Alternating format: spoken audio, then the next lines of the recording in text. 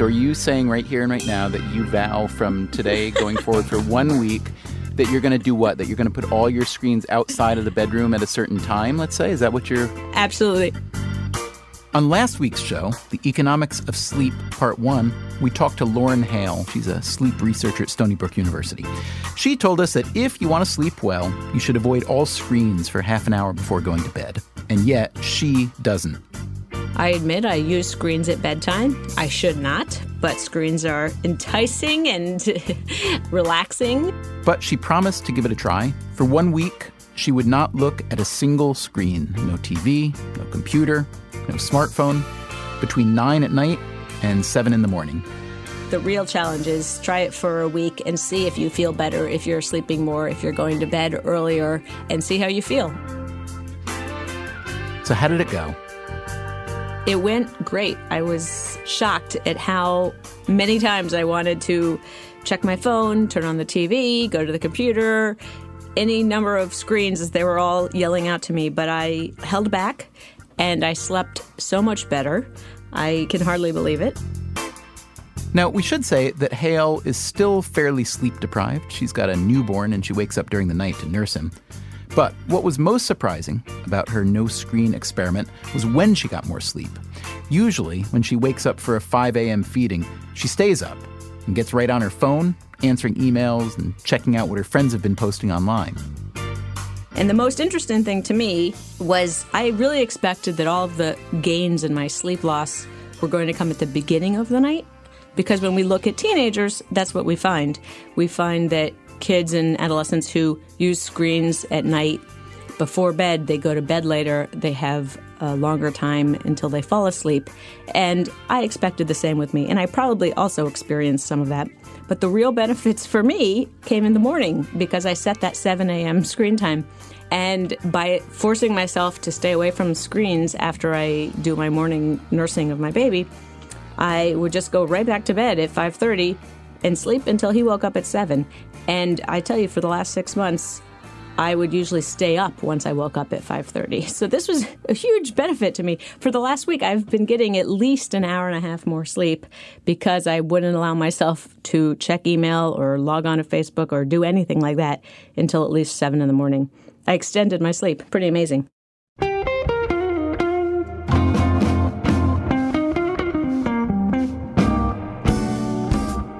So, first of all, you're welcome, Lauren Hale. Plainly, I have a future as a sleep consultant. Let's see, what other sleeping problems should we be fixing?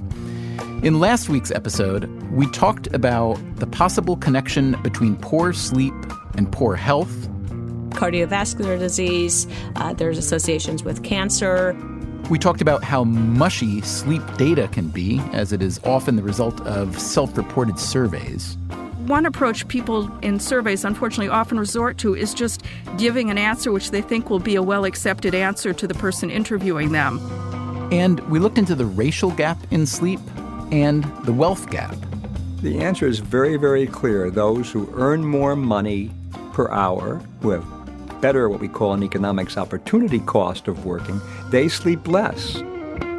We also asked you about your sleep routine. My name is Anne, and I cannot wear socks when I'm sleeping, or else I get really thirsty at night. So this week, in The Economics of Sleep Part 2, we get more heavily into the actual economics part, as in what effect, if any, sleep has on how much money you make. Now, given what we've learned about mushy sleep data, how would you even begin to answer a question like that? What we really need is something like an experiment for sleep, almost as though we go out in the United States and force people to sleep different amounts and then watch what the outcome is on their wages. And yes, we'll hear more of your sleep stories. I've actually been keeping a spreadsheet on my sleep. Eating dinner late actually improves my sleep quality. What do I wear? Butt naked, I think, is the American way of saying it.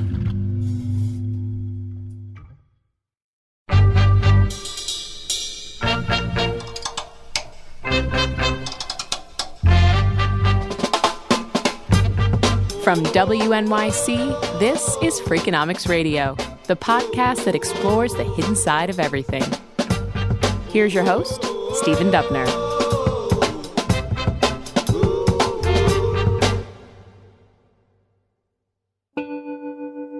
Since most of us sleep away roughly a third of our lives, that's nearly as much time as we spend with our screens, and surely sleep has been the focus of a great deal of economic research, hasn't it? Economists have historically treated sleep as something to be ignored, something outside the realm of economics.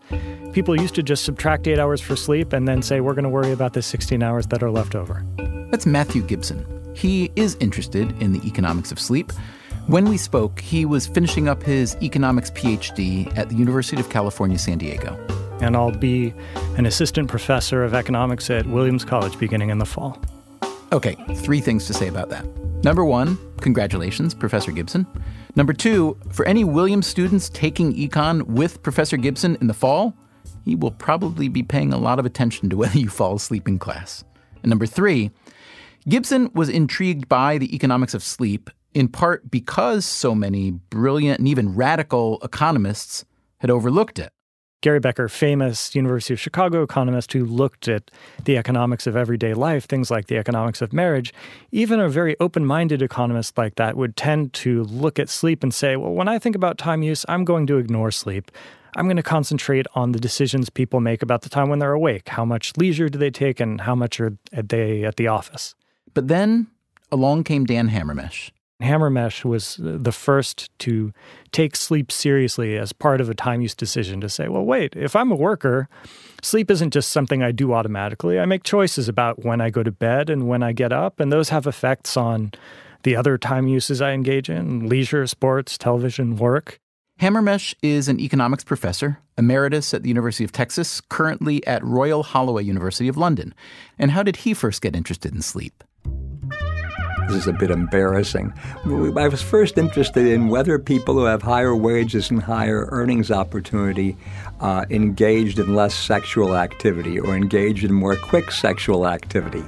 And the sad fact was that in those data where they did have time diary time on sex, sex was a very rare activity. I mean, these were either monks or nuns or liars, I don't know which.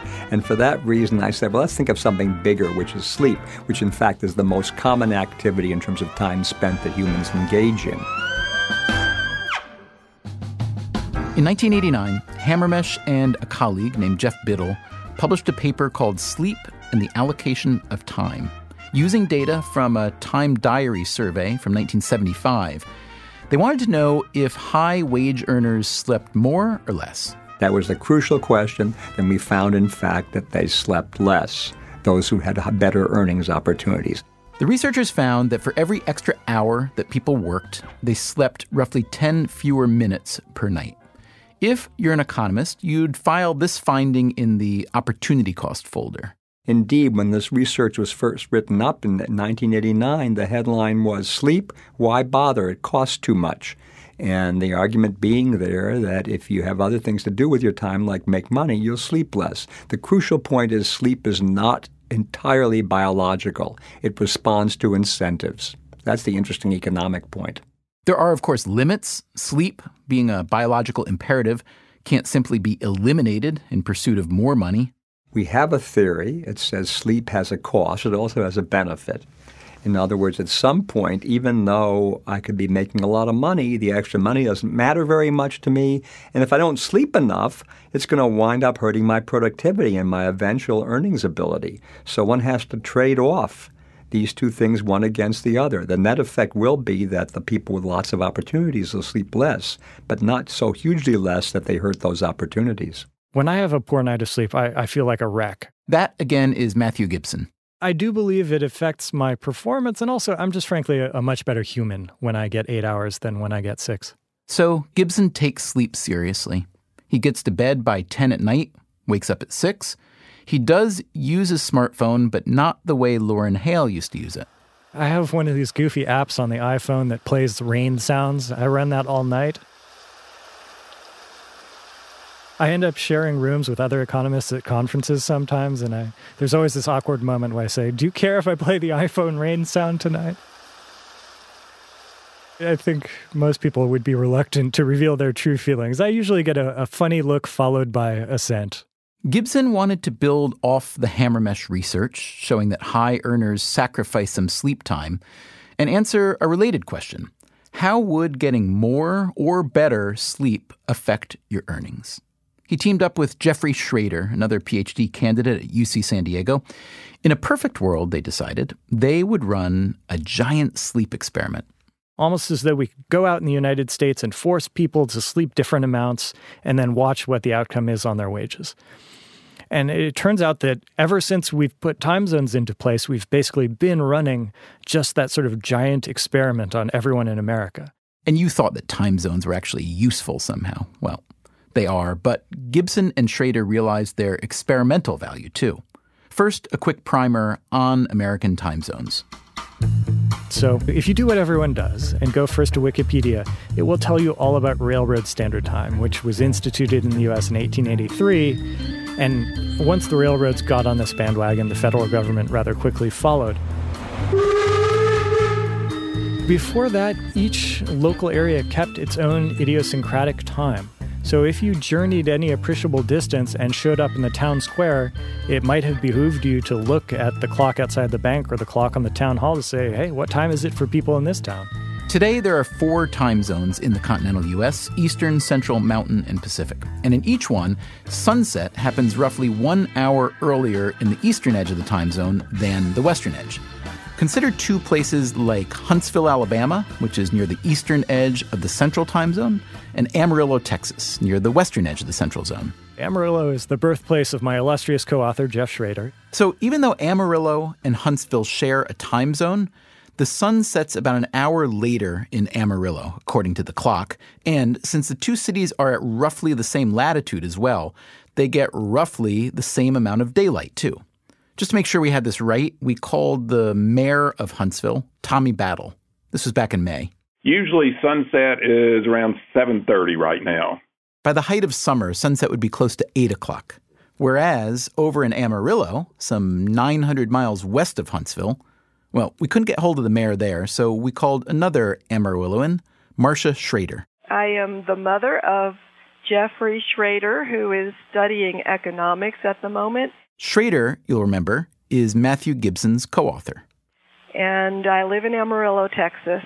We get a lot of sunshine here. The sun rises very, very early and sets around 9 o'clock, maybe a few minutes before 9. So you've got 2 cities on either end of a time zone, roughly the same size, just under 200,000 people each, where, according to the clock time, sunset is an hour apart. Now, what good is that to a pair of economists interested in sleep research? Well, it turns out that the human body, our sleep cycle, responds more strongly to the sun than it does to the clock. So people who live in Huntsville and experience this earlier sunset go to bed earlier. And the people of Amarillo go to bed quite a bit later. You can see this in data from the American Time Use Survey. If we just plot the average bedtime for people as a function of how far east they are within a time zone, we see this very nice, clean, straight line with earlier bedtime for people at the more eastern location. Now, this is purely anecdotal, but Mayor Tommy Battle in Huntsville says this sounds about right. I'm an early to bed person. I'm 9:30 to 10. I'm in bed. And Marcia Schroeder in Amarillo. Normally, I will get to bed by midnight or a little bit before midnight. Just the last couple of weeks, I can't make myself go to bed before 2 o'clock in the morning. But since Huntsville and Amarillo are in the same time zone, people start work at roughly the same time, which means alarm clocks go off at roughly the same time. That means if you go to bed earlier in Huntsville, you sleep longer. Gibson and Schroeder found a significant difference in sleep duration between Huntsville and Amarillo. If I dose you, the person in Huntsville, with a 1 hour earlier sunset time, how much more do you sleep? And the answer is something like an hour per week. And this is what I mean when I say it's like we've been running a giant experiment. We've effectively been giving different locations in America different bedtimes based on where they are east to west within a time zone. Gibson says he found the same effect in all time zones in the U.S., and it's been identified in other countries, including Germany. The question then is, does that have any impact? We have this variation in sleep that is clean, that is like an experiment, but does it actually change economic outcomes? If I compare the wages of people in Huntsville to wages of people on the western edge of the time zone, what change in wage does that difference in sunset produce? So now Gibson and Schrader plugged in wage data for Huntsville versus Amarillo and other pairs of cities that had a similar sleep gap. And we find that permanently increasing sleep by an hour per week for everybody in a city increases the wages in that location by about 4.5%. 4.5%, that's a pretty good payout for just 1 extra hour of sleep per week. If you get an extra hour per night, Gibson and Schrader discovered. Here, let me quote you their paper. Our main result is that sleeping 1 extra hour per night on average increases wages by 16%, highlighting the importance of restedness to human productivity. 16%, really? That seems huge to me. That's Dan Hammermesh again. He read an early copy of the paper. I thought it was huge when I saw it, and I really wonder about that. It just seems too big, much too big that to be credible. I think that's a reasonable reaction, right? We all have some prior number floating around our heads about what that number should be. And for me and for most people to whom I've spoken about this paper, that 16% number is quite high. High enough that if all else were equal, you might think about moving to a place like Huntsville if you lived in a place like Amarillo, because you'll get more sleep and make more money. For what it's worth, the median income in Huntsville is substantially higher than in Amarillo, although it might be reckless to pin that whole difference on sleep. We did ask Marcia Schrader in Amarillo what she made of her son's findings. I'm terribly disappointed and feeling very ripped off. I think Amarillo's per capita income is rather low on the national scale, but I never would have thought it was anything correlated with time zone. That explains a lot. I never earned more than $20,000 as a teacher. The paper does note, however, that with higher incomes in a city come higher real estate prices. As they write, our wage effects are fully offset by increased home prices. And so workers don't have an incentive to move in response to those sunset doses. That said, Gibson was surprised by the magnitude of their results. A 16% income boost from 1 more hour per night of sleep. That's a bigger boost than you'd expect from 1 additional year of education. But if you start feeling skeptical, he says, just think about the huge negative effects from sleep deprivation. So beginning about 10 or 15 years ago, we started to see experiments in medical school where they would subject people to levels of sleep that are closer to real-world sleep deprivation, 6 hours a night, maybe 4 hours a night, for periods from 7 to 21 days, 1 to 3 weeks. And they found very, very large effects on task performance, on these lab type of tasks. Right away, you see the cognitive effects. David Dinges is a professor of psychology and psychiatry at the University of Pennsylvania. Attention becomes unstable. We have trouble thinking fast. Cognitive processing speed is markedly reduced. Short-term memory begins to fail. We can't hold things in our memory as well as when we're fully alert. Dinges and his colleagues have conducted several important sleep trials over the years.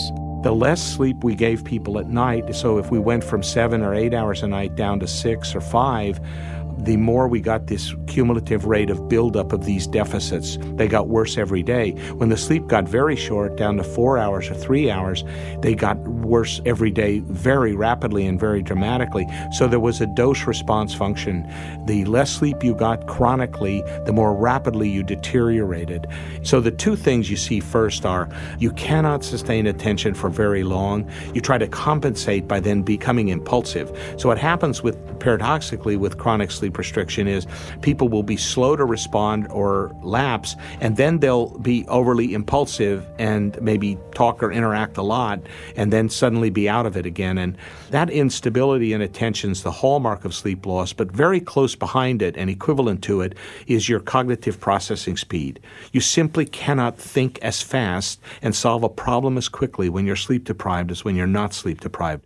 So you can think of a number of ways that lack of sleep could translate into working worse or working more sloppily or less productively and add up to such big income gains for people who sleep more.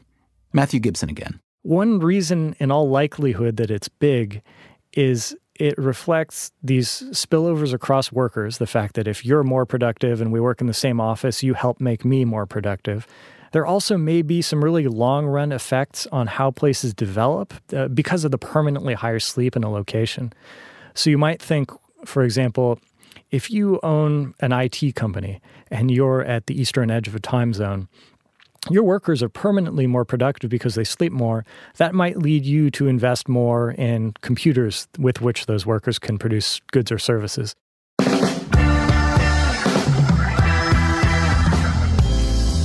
Okay, so there's pretty compelling evidence that an extra measure of sleep can pay off.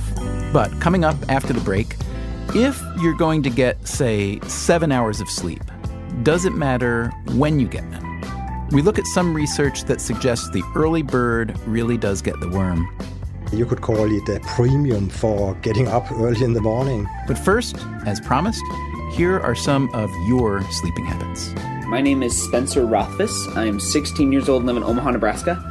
I sleep fully dressed in the next day's clothes, so I'm ready to go in the morning. My name is Mark Allen. I'm calling from North Queensland in Australia. What do I wear?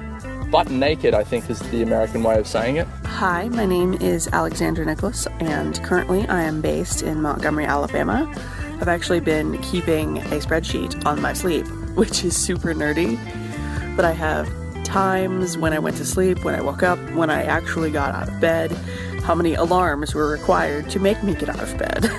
Hi, my name is Adam Hill, and eating dinner late actually improves my sleep quality. I'm Tommy Battle, mayor of the city of Huntsville, Alabama. Been mayor for 7 years now, and all my habits are my wife's habits because she turns on the fan, and I never would have a fan on, but she also has it down to about meat locker temperature in the room, and I cover up real heavy. This is Rebecca Miller, and I live in Pleasant Grove, Utah.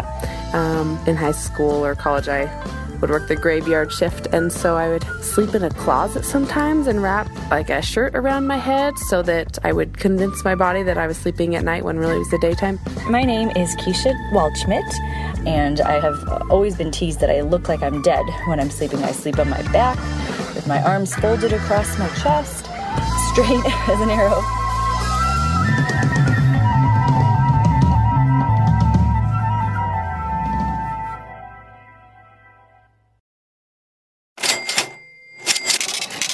From WNYC, this is Freakonomics Radio.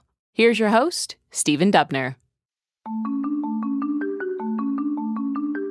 Good morning. Hello. It's nice to see you, Daddy. Are you a morning person? Good morning. Good morning. Good morning. Do you greet the day with a smile, ready to get things underway? What do you want to do? Daddy, I want to wake up. That's Camille, 2 years old, and her father, Christopher Worth. He's one of the producers on our show. Camille likes to get up around 6 a.m. Yay! Dad wouldn't mind getting up a little bit later. Big yawn. But let's face it, getting up early is good training for the rest of your life. School, work, all those things that start in the morning. Society is structured in a way that it favors morning-type people more than evening-type people. That's Jens Bonke. He's an economist and a senior researcher at the Rockwool Foundation in Copenhagen. He studies things like time use and family economics. If you are a night owl, he says, staying up late and getting up late, it can feel like the world with its morning start times is against you. And for that reason, I said, well, if the morning-type people are favored, they might also be more productive and they might earn more than evening-type people. In other words, after reading the work of Dan Hammermesh and others about how the amount of sleep we get has an economic effect, he wondered about the effect of when you sleep. And that was what I decided to investigate. And my assumption was that there might be a relationship between when you sleep and how much you earn. First, he needed to separate the population into early birds and night owls. The ideal way to do that, he decided, would be to map everyone's genes. Bonke says we all have a distinct gene that influences our chronotype, that is, a given person's proclivity for waking up early or late. But it would have been way too expensive to gene map the entire population of Denmark, which granted is pretty small, about 5.5 million people. So he turned to a Danish time use survey that covers more than 10,000 people, a rather exhaustive time use survey. We have a lot of information on every Dane in this country here. One issue with sleep data is that when people wake up during the week isn't necessarily representative of their true chronotype. Even night owls have to get up for work. So what I did was to say, well, what happens to people during the weekend? On the weekend, he figured, your true sleep nature emerges. Early birds would still get up relatively early, and night owls would revert to staying up late and sleeping late. Once he was able to separate the early birds from the night owls in the data, he compared their incomes. There was a significant differential in the sense that morning-type people earned 4 or 5% more than evening-type people. 4 to 5% more for the early risers. And that's controlling for family background, education level, and so on. Banke believes the reason for this is pretty simple. If you're a morning person, you wake up on time feeling rested, since your body naturally told you to go to bed earlier. He found that early risers get a bit more sleep overall. Night owls, meanwhile, spend their lives sort of posing as early birds, getting up early because they have to, but staying up late because that's what their chronotype dictates. That doesn't seem fair, does it? To get punished in the workforce because of your night owl genes? So what should be done? Banke argues that more flexibility in the workplace, even in the very pace of the day, would be a big help. The good news is that in Denmark, at least, that's been happening. Danish companies used to enforce strict office hours, and Danish law used to prevent a lot of businesses from being open when a lot of people might like them to be open. You couldn't do shopping in most places after 2 p.m. on Saturdays until Monday morning. And at most workplaces, you had to be there from 8 o'clock in the morning to 4 o'clock in the afternoon. But that's been changing. Employers are more flexible, shopping laws have been liberalized, all of which makes it easier to be a night owl. And Banke claims to have found evidence in the data that this really has paid off for night owls. Remember, he recently found that early birds make 4 to 5% more than night owls. He compared this result with the same data from 10 years ago. And there I could see that the premium for getting up early has decreased considerably over this period. A decade ago, early birds earned 10 to 12% more than night owls. So the payoff for getting up early, or if you prefer to look at it from the other side, the penalty for being a night owl, has more than halved in a relatively short time. This trend that increased flexibility in society helps certain people prosper might explain another finding in his data, that the wage difference between early and late risers is higher for men than for women. The fact is that at least at the Danish labor market, but probably on most labor markets, many more women have flexible working hours and part-time work, so they can find a more appropriate time of the day to work than it's possible for men. So there would seem to be compelling evidence on a lot of dimensions that sleep really matters for how much we earn, how we make decisions, how we feel, and in the long run, how long we live. If you live in a rich country like the United States, Denmark, it's natural to think about how sleep can help us improve a few percentage points here and there. But think about how big the sleep gains could be in a developing country. This is Chennai, the 6th largest city in India. Which actually means it's huge. It's actually bigger than Chicago or LA. So it's a lot of people packed into a fairly small space. Heather Schofield is a development economist with the Center for Global Development in Washington, D.C., and she's at the University of Pennsylvania. These days, she spends much of her time in Chennai. And everybody honks a lot because it's kind of a way of telling people where you are on the road and that you're coming. So it's pretty much constant auto horns all the time. So you can imagine that sleep conditions in Chennai, with a lot of density, noise, poverty, are not quite optimal. Schofield says that a lot of families live in nothing more than an 8 by 10 foot room. So there will be 3 or 4 other people in this 8 by 10 room with you trying to sleep at night. Anytime anyone rolls over, they probably wake up everybody else. It's incredibly hot. Chennai is a city where the average high temperature is 90 to 95 degrees throughout the entire year. There's no air conditioning. Maybe there's a fan if you're lucky. You're probably sleeping on a hard concrete floor. Most likely you don't even have a mattress or a pillow because it's hard to afford those goods. In addition, it's probably very loud. There are dogs barking, there are auto horns going at all hours. And if that weren't enough to make it really hard to sleep, there are probably mosquitoes there as well. It's a very tropical climate, so they're in there buzzing around your head, biting you, making you itchy. It's just an incredibly difficult environment to sleep in. Development experts have been trying to help poor countries for decades. The sexiest prescriptions are often big, complicated, top-down projects.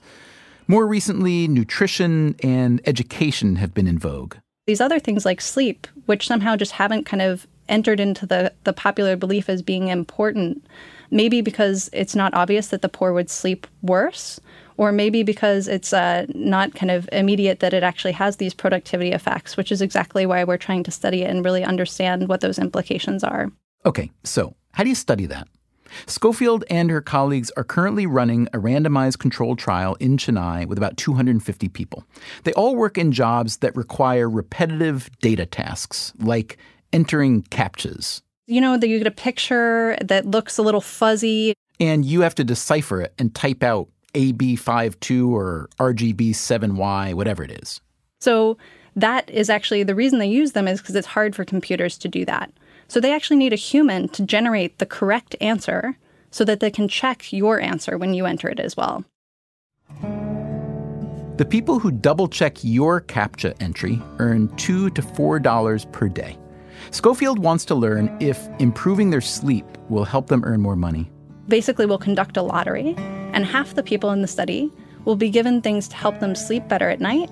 So we'll give them a mat to sleep on, something like a camping mat, which makes the surface softer. We'll give them a pillow so their neck isn't as stiff. We'll give them a light sheet and a fan to help keep the mosquitoes away. They'll also get an eye shade and earplugs to help deal with the light and the noise. In addition to that, we'll also ask them to take a nap in the office every day. They have that choice whether or not they want to, but there will be a very pleasant environment where they can go and it's cool and comfortable and can take 20 or 30 minutes just to rest. Because there's actually pretty good evidence from work here in the US and in other developed countries that short naps of 20 or 30 minutes could actually really improve your cognitive performance and your ability to kind of focus.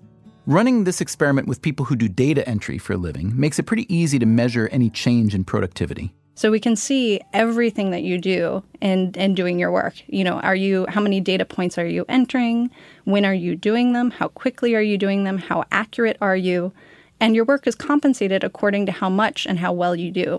So if people improve their work, either in terms of quantity or quality, that'll actually play out in their earnings. We'll see their earnings increase as well. It's too early to tell what this research will yield. But to Heather Schofield, experimenting with sleep was a no-brainer. She used to see people she knew, rickshaw drivers who'd been involved in earlier studies, for instance, falling asleep in the broiling sun. If people are tired enough to be sleeping in the middle of the street in the 100-degree heat with trucks going by, it's pretty hard for them to be kind of as productive as possible in the labor force. So, you know, if we can help improve their sleep, our hypothesis is that it will actually very much improve their ability to both work longer and work harder and work better, you know, improve their performance on the job in quite a variety of different ways, and more broadly to just improve the choices that they're able to make. Doing this research has made Schofield more aware of her own sleep deficits. She's constantly flying back and forth between India and the U.S., and how hard it can be to get enough sleep. It's this constant battle because I know from all the stuff that we're doing and all the research we're reading from other people that tells you all these things, the cognitive costs that come with, that I should be doing so much better on. But it's also a constant tension. You know, it's one of those things that there's a lot of other constraints on your time. And so I'm very aware of it. But it doesn't always make it easy to change. But I've also realized there are a lot of things potentially I could do to help myself sleep better at night, even if I'm not going to spend more time in bed. For example, she bought a pair of high-end earplugs and learned the best technique for putting them in. This is going to sound ridiculous, but imagine reaching your opposite arm over your head and then pulling up on your ear while you put the earplug in. that actually helps expand the ear canal a little bit so that the earplug actually gets kind of well settled in there when it expands and fills the space. So it actually blocks the noise much more effectively. Oh my goodness. That works great. I also happen to wear earplugs when I sleep. I don't want to chance my 8 hours to some random garbage truck or car alarm. So thanks for the earplug tip, Heather. For some more sleep tips, we turn to Dan Pardee. I'm the CEO of a company called Dan's Plan. Dan's Plan is a sort of health consultancy in Northern California. Pardee does research with some scientists, and he works with a lot of people who are trying to optimize their sleep. For just about everyone, the goal is pretty simple. So you want to wake refreshed and feel alert all day, every day. Cool. How do I do that? He recommends that you start with a personal sleep experiment. So instead of waking by an alarm clock or by any sort of external means, you want to give yourself enough time in bed to wake upon its own volition. So the body wakes itself up and not by something else. And see, how much time is that? See how much time you need on average. Write it down, and having that number, that time in your mind clearly established is a very, very good thing. You need to do this for a few weeks, and now you can start planning for how long you need to spend in bed. Consistency is important. And so if you're used to going to bed at midnight and getting up at 8, your body is primed to get really robust REM sleep around 4, 5, 6 in the morning. And so when you shift that, then you're not going to get as good of sleep as you would like. If you're not sleeping well, if you find yourself exhausted during the middle of the day, Pardee thinks this may be caused by how you are receiving and processing light. So light is very important for our health. Light enters into the eye, and it will communicate with a part of the brain, not the visual cortex, but another part of the brain that is referred to as the master clock. The scientific name is the suprachiasmatic nucleus. It's in the hypothalamus. And that part of the brain is keeping track of what time of day it is, to say, okay, it's this time of day, do this type of activity. And so all of the body runs on these clocks, so it knows what to do when. 200 years ago, 90% of the United States was agrarian, so we were outside all day, tilling the fields, getting a lot of sun exposure. And then as the sun went down, the tone and the intensity of light would change, and that stimulates some darkness hormones, which facilitate the occurrence of sleepiness, which can then ushers in sleep. So now we spend 90% of our time indoors. That's a huge shift. And the intensity of light indoors is surprisingly different than the intensity of light outdoors. The result is that we often don't get enough light during the day, but paradoxically, too much at night. Now we can artificially manipulate our light environment in the evening, and that's through room light and high-definition televisions and screens. And then that gives a daytime signal to the brain at night. And what ends up happening is those rhythms then become desynchronized. And we're basically creating a state of minor perpetual jet lag by the way that we live, by having mistimed lighting. So what you want to do, Pardee says, is resync those rhythms. How does he do it? He has stopped wearing sunglasses. He gets outside as much as he can, even if it's just to make a phone call. And at night, he keeps the lights dim. He also wears a special pair of yellow-tinted glasses that filter out the kind of blue light that's emitted by artificial lights, including screens. And what that means is that I can see, but I'm not telling my brain that it's day. And the reason of that is when blue light is entering the eye, it'll suppress the release of melatonin. And most people know melatonin as a sleepiness hormone. It's actually a darkness hormone. It has a modest soporific or sleep-inducing effect, but it's not very strong. But what it does is it tells the body that it's night. And the big benefit of that is I wake up much more refreshed the next day. I am ready to go, and I function pretty well all day long.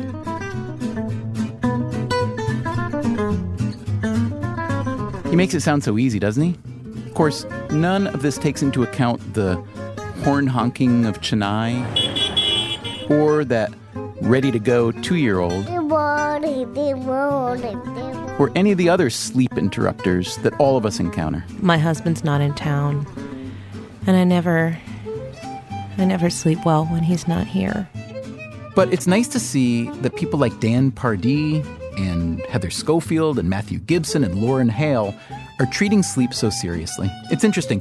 As obsessively as we measure so many things in society, especially our outcomes, health, wealth, education, productivity, we seem to spend a relatively small amount of time and effort really trying to understand how the inputs, the things that we control, affect those outcomes. Yeah, there are a lot of things beyond your control, but in terms of what you eat and drink, in terms of what kind of activities you do or don't do, and in terms of how much you sleep, well, those are in your hands alone. And after hearing from all these sleep experts the past 2 episodes, I'm convinced we'd all be better off if we paid a little bit more attention to sleep, learned about it, and thought up ways to help more people get more of it and better quality sleep. If we find out that engaging with your smartphone 30 minutes before bedtime really is that bad, well, let's just shut off the internet every night at 11. How's that? All right, that's probably not a very good solution.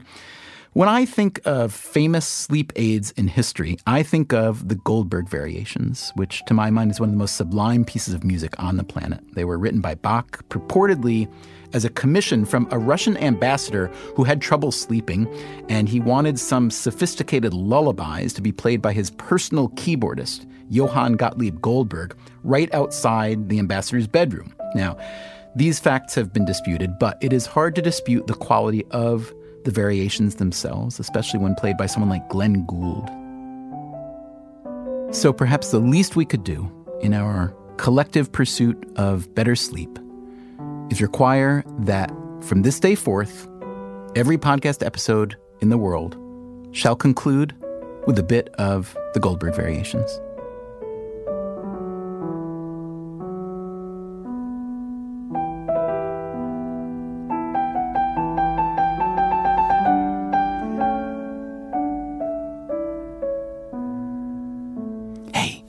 Sorry to wake you, but on the next Freakonomics Radio, we put our frequently asked questions to Aziz Ansari, the comedian, actor, and now author.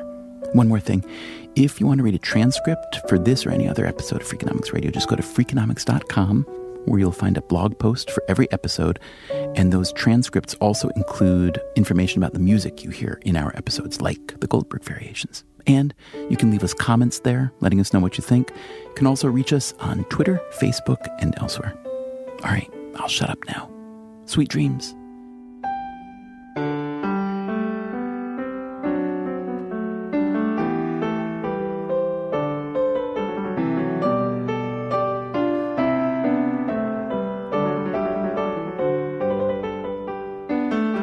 Freakonomics Radio is produced by WNYC and Dubner Productions. Our staff includes Greg Rosalski, Caroline English, Susie Lechtenberg, Merritt Jacob, and Christopher Worth.